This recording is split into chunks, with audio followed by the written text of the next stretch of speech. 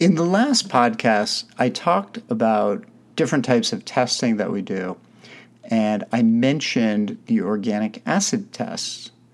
Today on Ask Dr. Gill, I would like to discuss this test in more detail and find out when it is appropriate and when it is probably not appropriate. So stay tuned.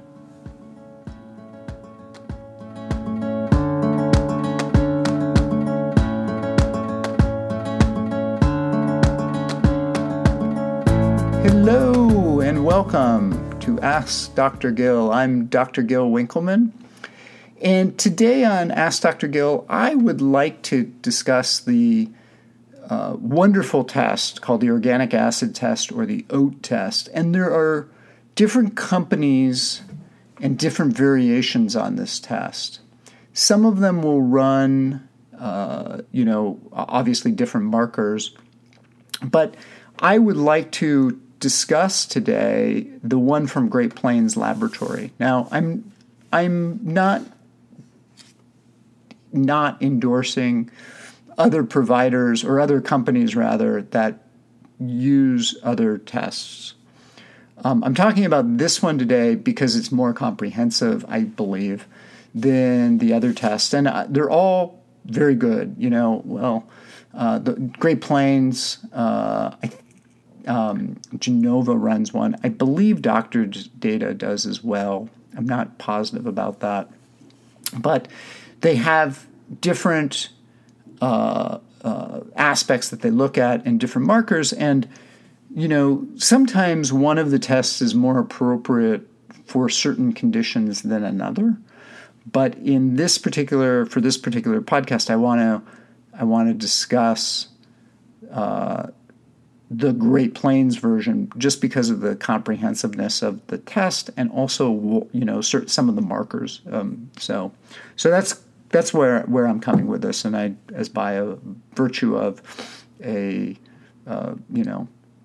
disclaimer about this. So, all right, so let's get started. Now, the Great Plains test, and I'm going to not go through all of these, but I'm going to talk about some of them, has 75 different markers that it looks at. Now, these markers, and by the way, you may hear pages turning because I have a sample report from a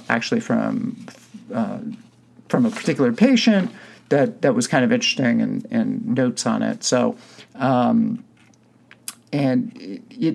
it looks at the metabolites in the urine that show up, and these metabolites have different meanings in terms of how the body is working. So I'm going to go through it because I think it's important and can give you an idea of why this test is so useful. And one of the areas that I briefly discussed in the last podcast about the OAT, I was discussing testing in general, but I mentioned the OAT test. I mentioned stool testing. Sometimes we might suspect like a parasite or yeast or something, but we don't find it in the stool. And that's not uncommon that will happen. And it happens because, when you do a stool sample, sometimes you might see a particular parasite in one particular sample, but you might not see it in another sample.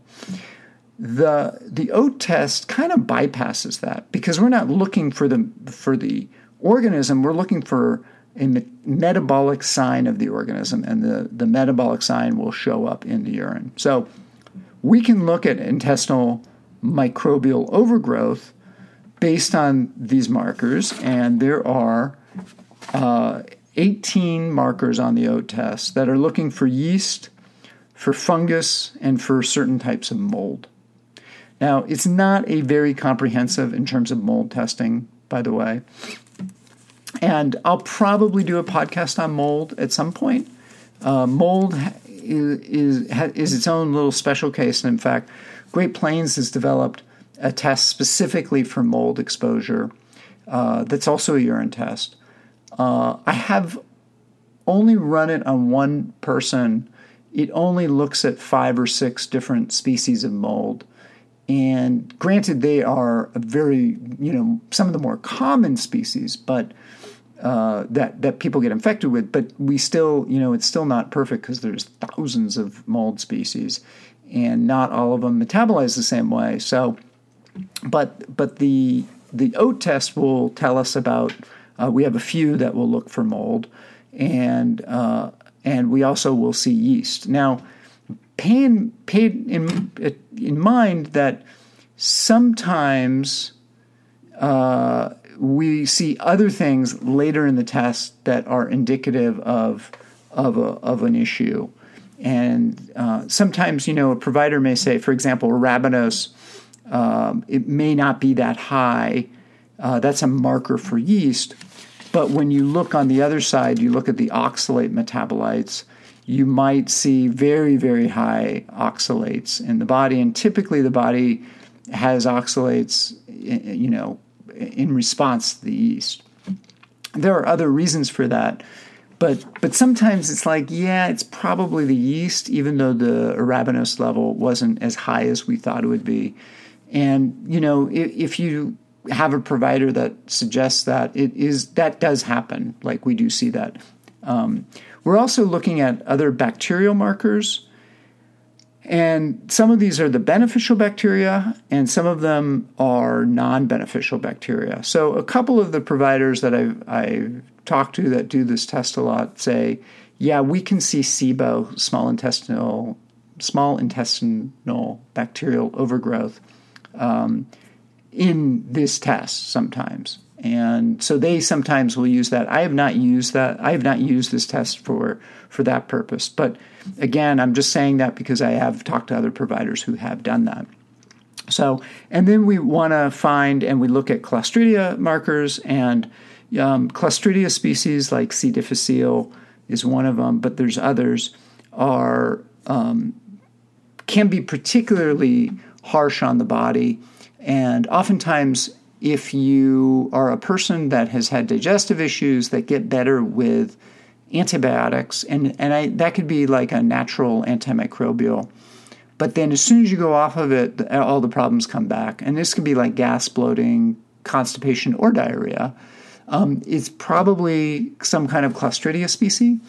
And, we would see that on this test. And Clostridia are difficult because the antimicrobials do kill them, but they also will form a spore. So even though we get some of them with the antibodies, sometimes what happens is they'll form a spore, so the antibody can't affect them, and the body, they just are waiting for the antibiotics rather to go away, and that's kind of what happens with the Clostridia. Once the antibiotics go away, then the spore kind of reforms the organism, and then it starts creating problems again. And that's usually a sign of that, and we will see that on this test. So that's really pretty awesome. So I mentioned the oxalate metabolism and the metabolites, and again, that could be diet related. It can be yeast related. It just depends. Often it's diet related, just so you know. And interestingly enough, a lot of gluten-free flours are very high in oxalates. And so sometimes, and I've had a couple of cases of patients, particularly like autistic patients, who were on a gluten-free diet, and they were taking a lot of, too much gluten-free breads and so forth, and their oxalates were super, super high. So I want to take a quick break before I go on to the next section, which has to do with mitochondria function, because it's actually very, very important, and it might be the most important part of this test. So hold off for a second, stay tuned, and I'll be right back.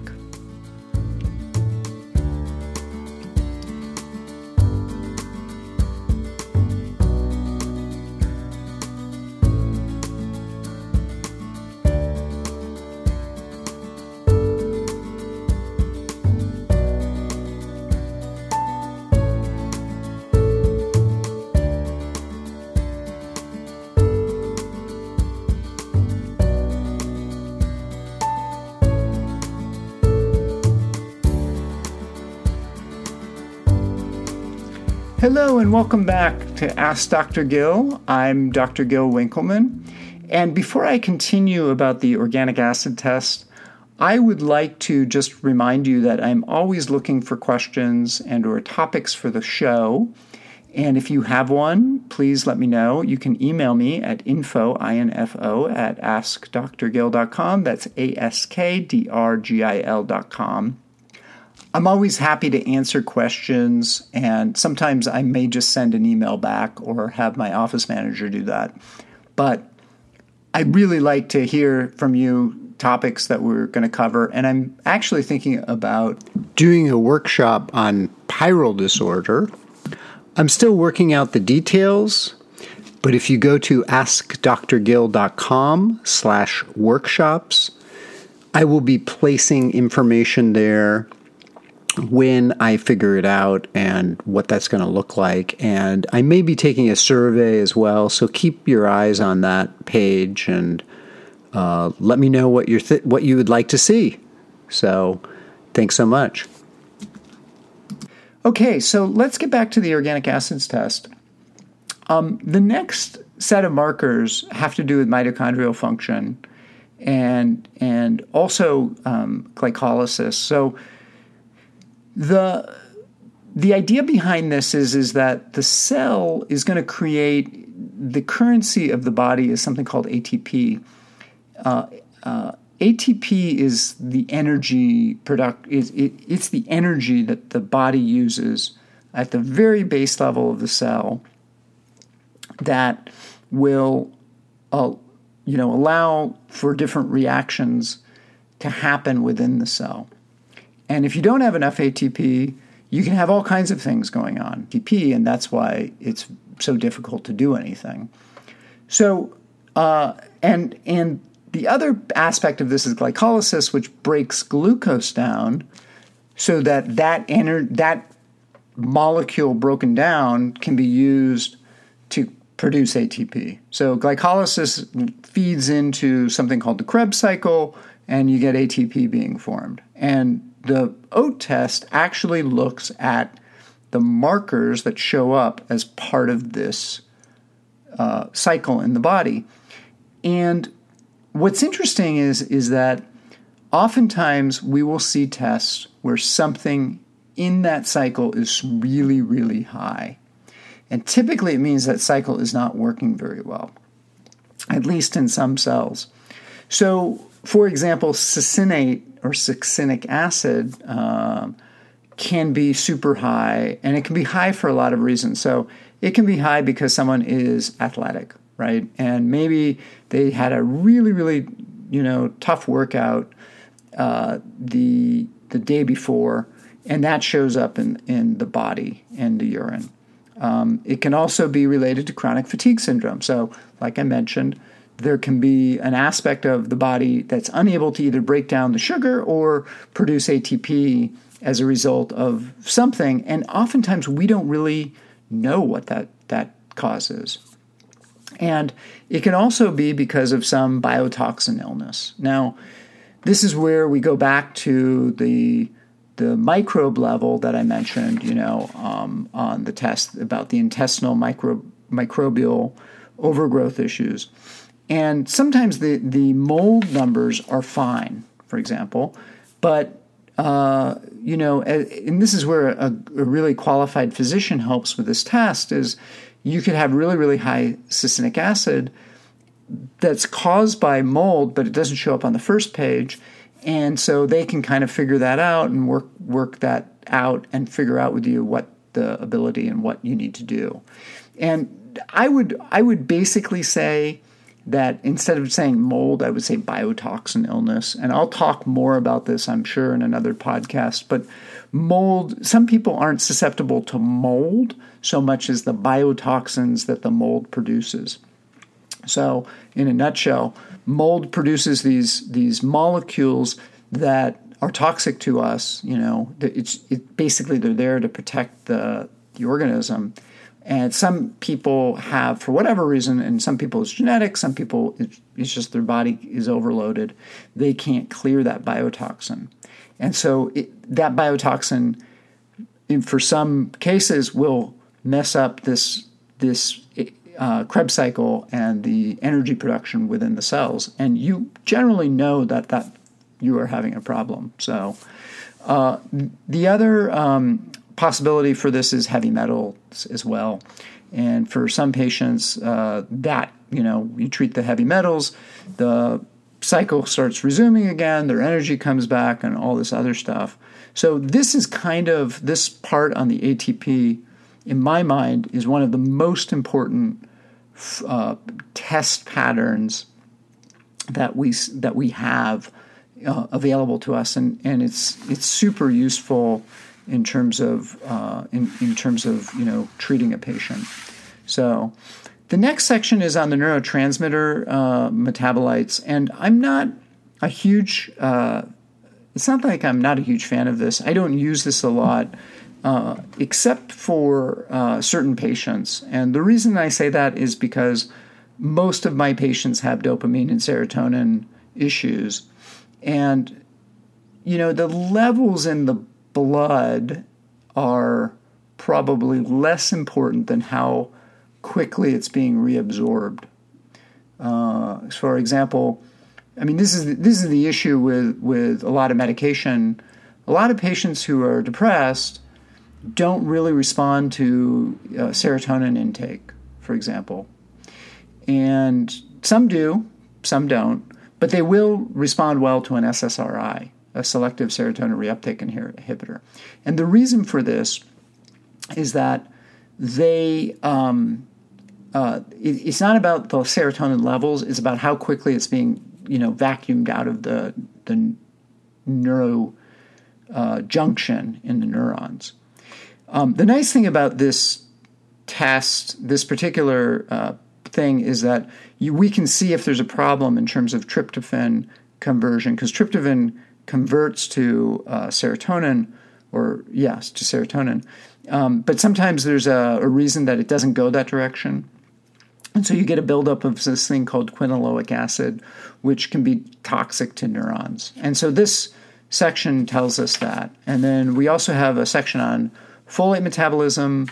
It's rare that I see that being off, but occasionally we do see that. There's a section on ketone and fatty acid oxidation.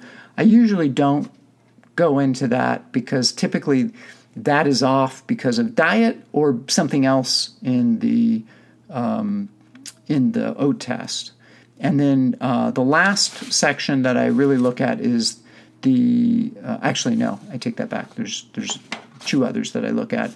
The nutritional markers, which is nice because you can see if there are vitamin deficiencies. And sometimes we see patients who actually have something that is not getting into the cell for some reason, and we can then supplement with it. So, for example, I've had patients who've been had riboflavin issues, vitamin B2, and they all of a sudden felt more energy when we upped their riboflavin. So it doesn't necessarily tell us why that's happening, but it does at least give us a sense of that. And finally, there's indications of detoxification. So I like this part because we look at something in particular, glutathione. That's the one that I really, really like. The reason I like that is because glutathione is such an important detoxification for many things, including heavy metals.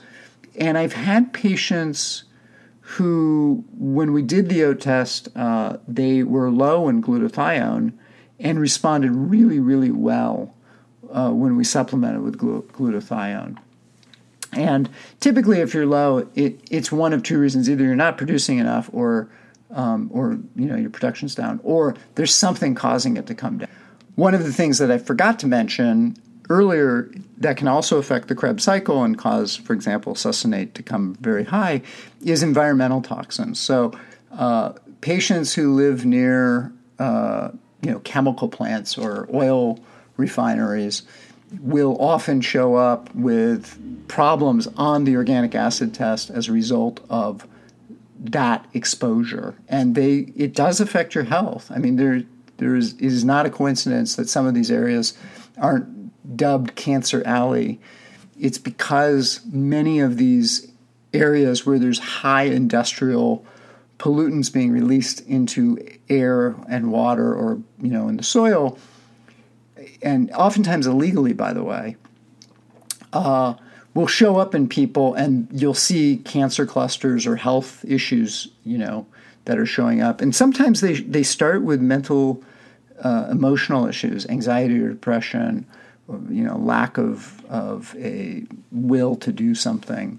So this is why oftentimes running extra tests is so important. And I think the O test is really, really valuable. The last group of people I like to run this on is patients with autism or somewhere on the spectrum.